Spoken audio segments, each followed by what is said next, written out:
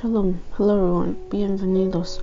Hoy voy a leer de donde dejé la última vez del Diario de Santa María Faustina Kowalska. Dejé del 23 en la página 42 y como dije en mi otro audio, hay una introducción y es como unas 10 y más páginas y ya lo leí, y a lo mejor voy a hacer otro audio de la introducción de la Divina Misericordia, pero hoy voy a continuar de donde dejé y es del 24. Voy a empezar de allí, de página 42 del diario. Entonces empecemos.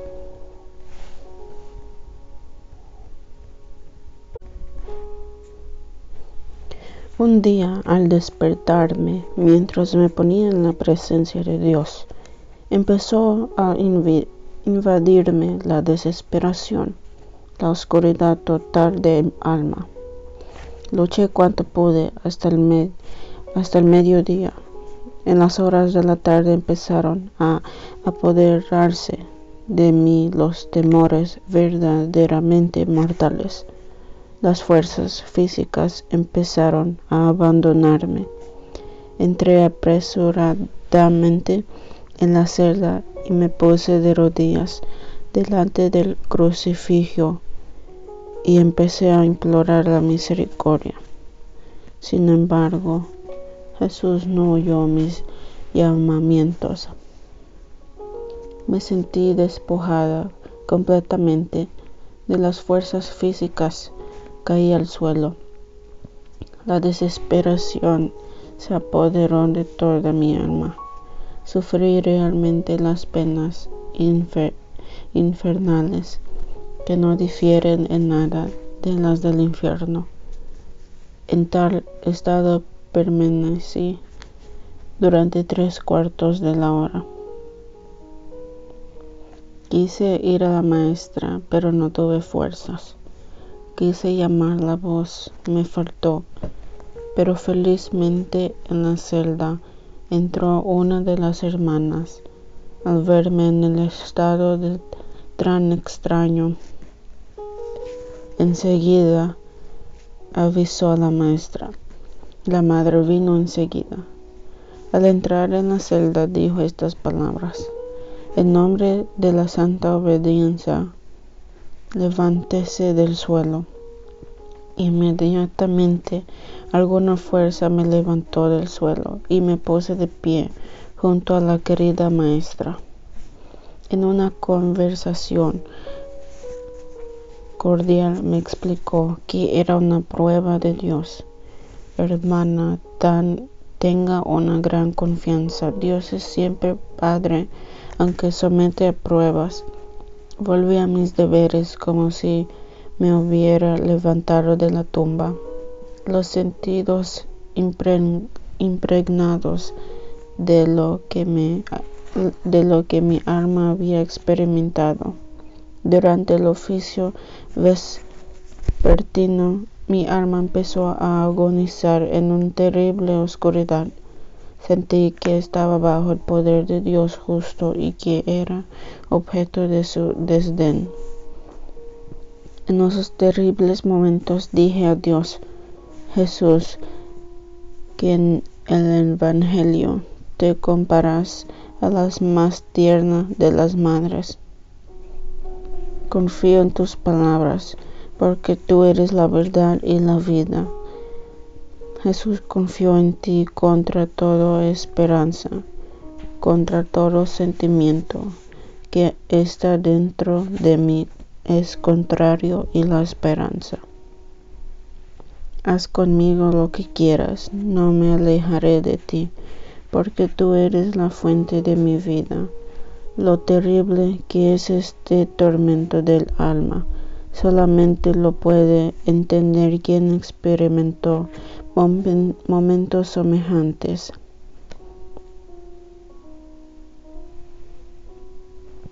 Durante la noche me visitó la Madre de Dios con el niño Jesús en los brazos. La alegría llenó mi alma y dije: María, Madre mía, ¿sabes cuánto sufro? Y a la Madre de Dios me contestó, yo sé cuánto sufres, pero no tengas miedo, porque yo comparto contigo tu sufrimiento y siempre lo compartiré. Sonrió cordialmente y desapareció. Enseguida mi alma se llenó de fuerza y de gran valor. Sin embargo, eso duró apenas un día. Como si el infierno se hubiera conjurado contra mí, un gran odio empezó a irrumpir en mi alma, el odio hacia todo lo santo y divino. Me parecía que esos tormentos del alma iban a formar parte de mi existencia por siempre. Me dirigí al Santísimo Sacramento y dije, Jesús, amado de mi alma, ¿no ves que mi alma está muriendo? ¿Cómo puedes ocultarte tanto a un corazón que te ama con tanta sinceridad? Perdóname, Jesús, que se haga en mí tu voluntad. Voy a sufrir en silencio como una paloma sin quejarme. No permitiré a mi corazón ni un solo gemido. Final del noviciado. El sufrimiento no disminuyó nada. El debilitamiento físico, exención de todos los ejercicios espirituales, es decir, la sustitución de los mismos por jaculatorias. El Viernes Santo, Jesús lleva mi corazón al ardor mismo del amor. Eso fue durante la adoración vespertina. De inmediato me penetró la presencia de Dios. Me olvidé de todo. Jesús me hizo conocer cuánto ha sufrido por mí. Eso duró muy poco tiempo. Una añoranza tremenda. El deseo de amar a Dios. Los primeros votos, un ardiente deseo de anonadarme por Dios mediante el amor activo, pero inadvertido incluso para las hermanas más cercanas.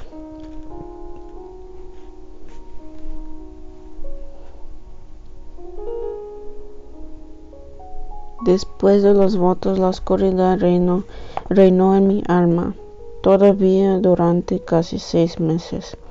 Durante la oración, Jesús penetró toda mi alma. La oscuridad cedió. En el alma oí esas palabras. Tú eres mi alegría, tú eres el deleite de mi corazón. A partir de aquel momento sentí en el corazón, es decir, dentro de mí, la Santísima Trinidad. De modo sensible me sentía inundada por la luz divina. Desde aquel momento mi alma está en la comunión con Dios, como un niño con su querido Padre. En algún momento Jesús me dijo, ve a la Madre Superiora y dile que te permita llevar al silicio.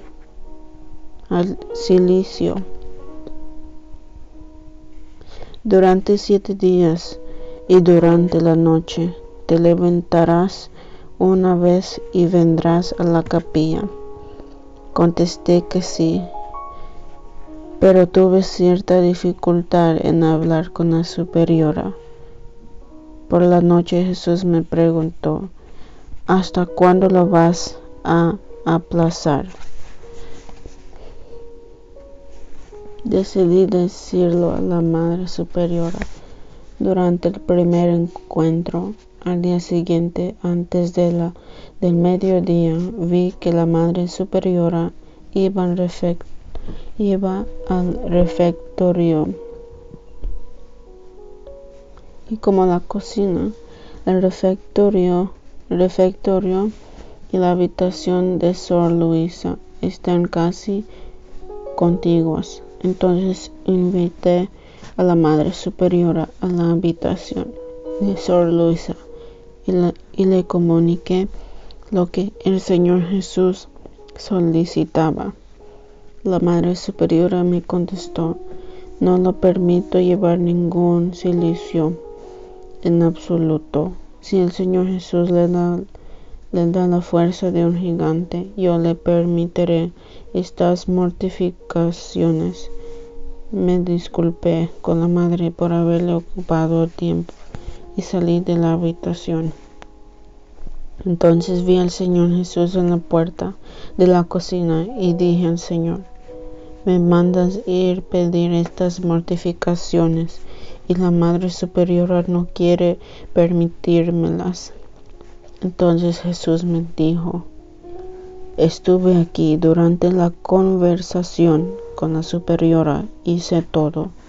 No exijo tus mortificaciones, sino la obediencia. Con ella me das una gran gloria y adquieres méritos para ti.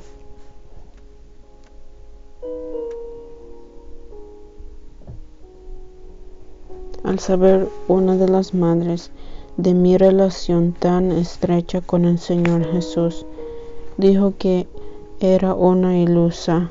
Me dijo: Jesús mantiene estas relaciones con los santos y no con las almas pecadoras como la suya hermana.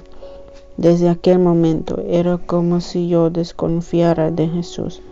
Durante una conversación matutina dije a Jesús: Jesús, ¿no eres tú una ilusión? Jesús me contestó: mi amor no desilusiona a nadie. Una vez estaba yo reflexionando sobre la Santísima Trinidad, sobre la esencia divina. Quería penetrar y conocer necesariamente quién era este Dios. Era un instante mi espíritu fue llevado como al otro mundo. Vi un resplandor inaccesible y en él como tres fuentes de claridad que no llegaba a comprender. De este resplandor salían palabras en forma de rayos y rodeaban al cielo y la tierra. No entendí nada de ello. Me entristecí mucho. De repente, del mar del resplandor inaccesible salió nuestro amado Salvador, de una belleza inaccesible, con las llagas resplandecientes, y de aquel resplandor se oyó la voz: ¿quién es Dios en su esencia? Nadie lo sabrá, ni una mente angélica ni humana. Jesús me dijo: trata de conocer a Dios a través de meditar sus atributos. Tras un instante, Jesús trazó con la mano del señal de la cruz y desapareció. Una vez vi una multitud de gente en nuestra capilla y delante de ella y en la calle por no poder caber dentro. La capilla estaba adornada, pero una solemnidad. Cerca del altar había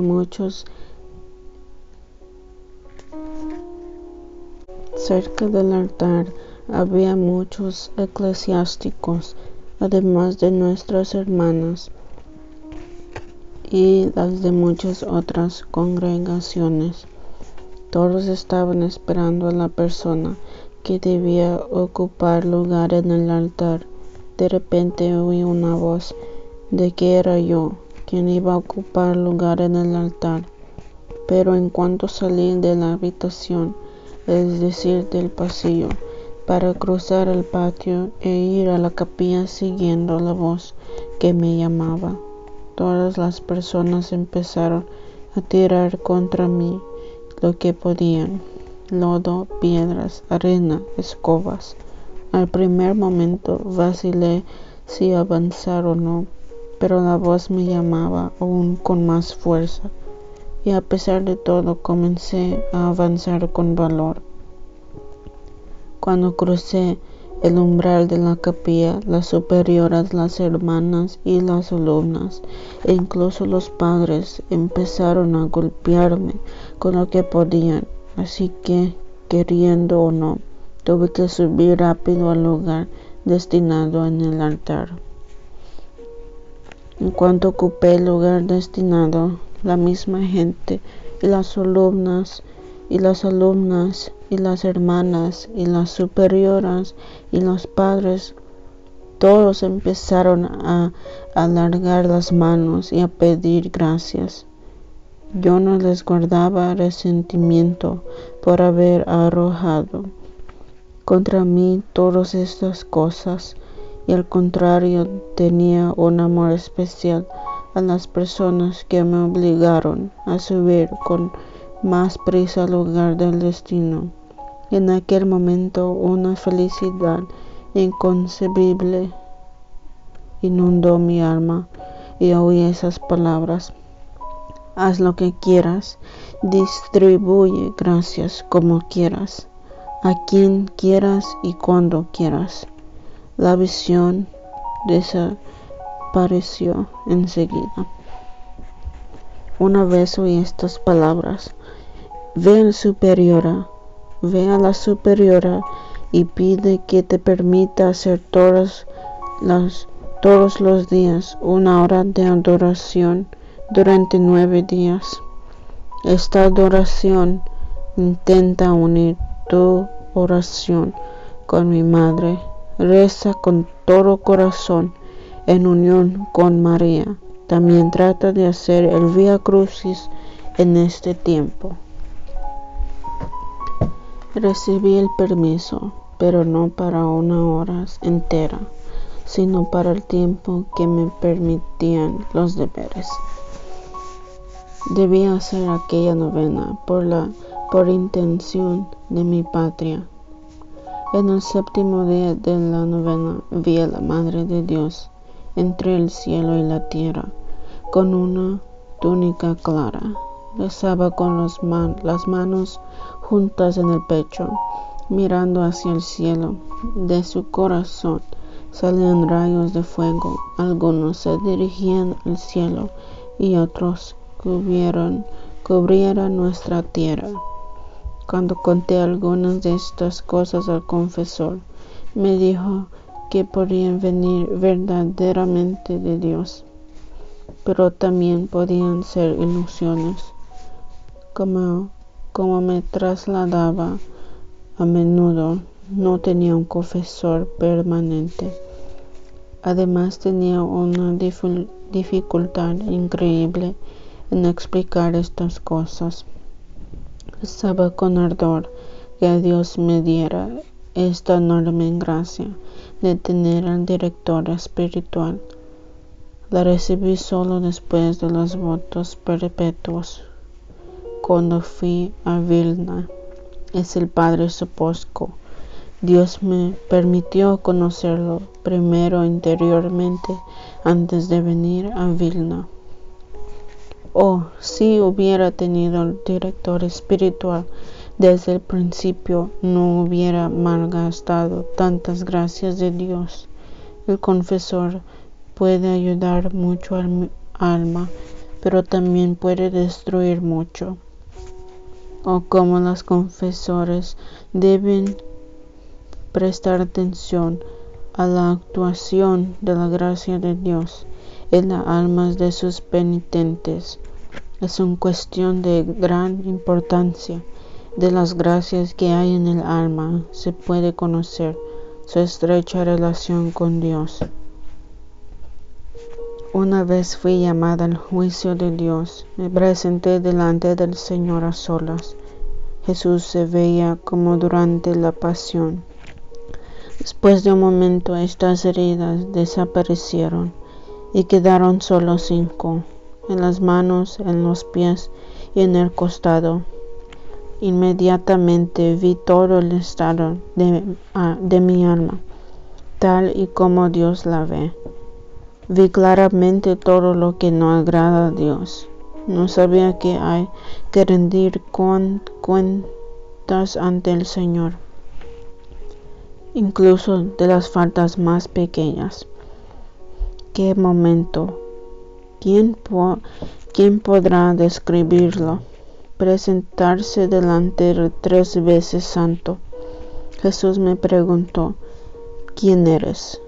Contesté, soy tu sierva, Señor. ¿Tienes la deuda de un día de fuego en el purgatorio?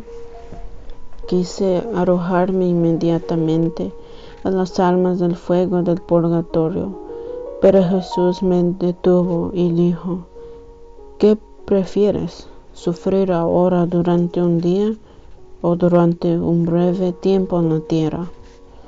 Contesté, Jesús, quiero sufrir en el purgatorio y quiero sufrir en la tierra los más grandes tormentos, aunque sea hasta el fin del mundo.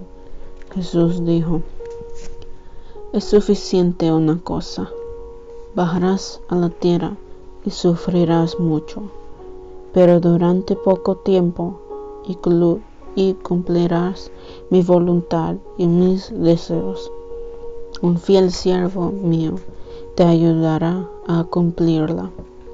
Ahora pon la cabeza sobre mi pecho, sobre mi corazón, y del toma fuerza y fortaleza para todos los sufrimientos, porque no encontrarás alivio ni ayuda, ni consuelo en ninguna otra parte. Debes saber que vas a sufrir mucho, pero que esto no te asuste. Yo estoy contigo.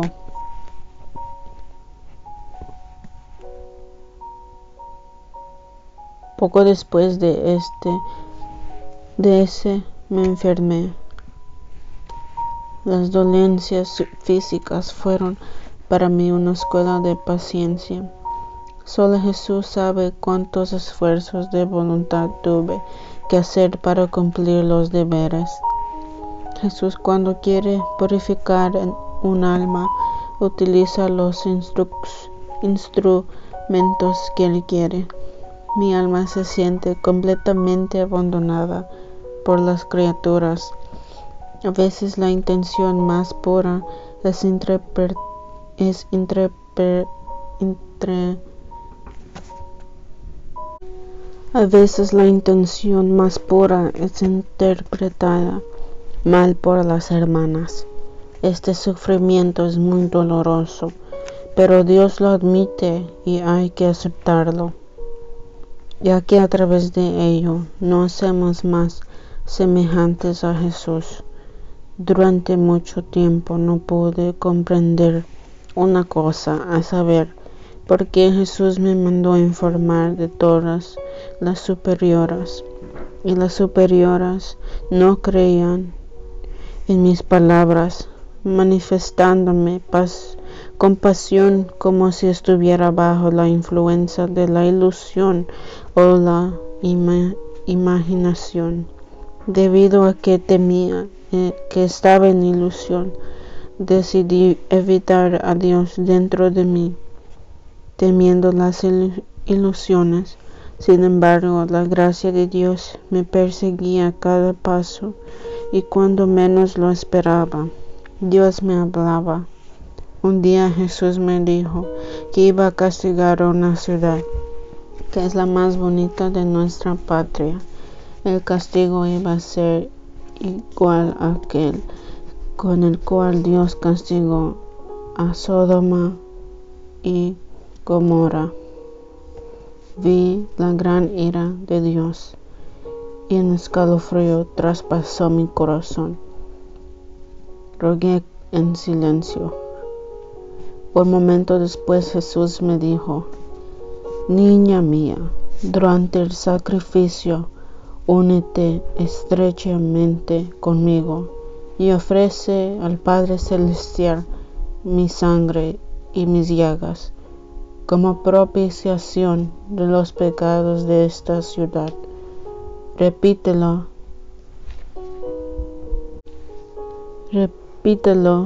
ininterrumpidamente durante toda la Santa Misa, Hazlo durante 7 días. Al séptimo día vi a Jesús en una nube clara y me puso a pedir que Jesús mirara aquella ciudad y todo nuestro país. Jesús miró con bondad a ver la benevolencia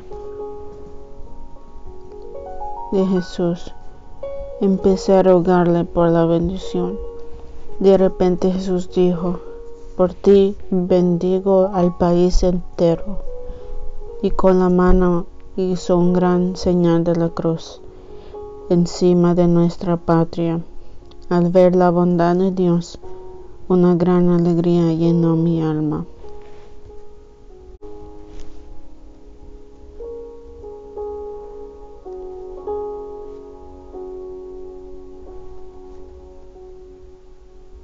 Muchas gracias por escuchar esta lectura del diario de Santa Faustina. Dejamos en página 49 y del texto 40. Adiós y que Dios los bendiga. Amén.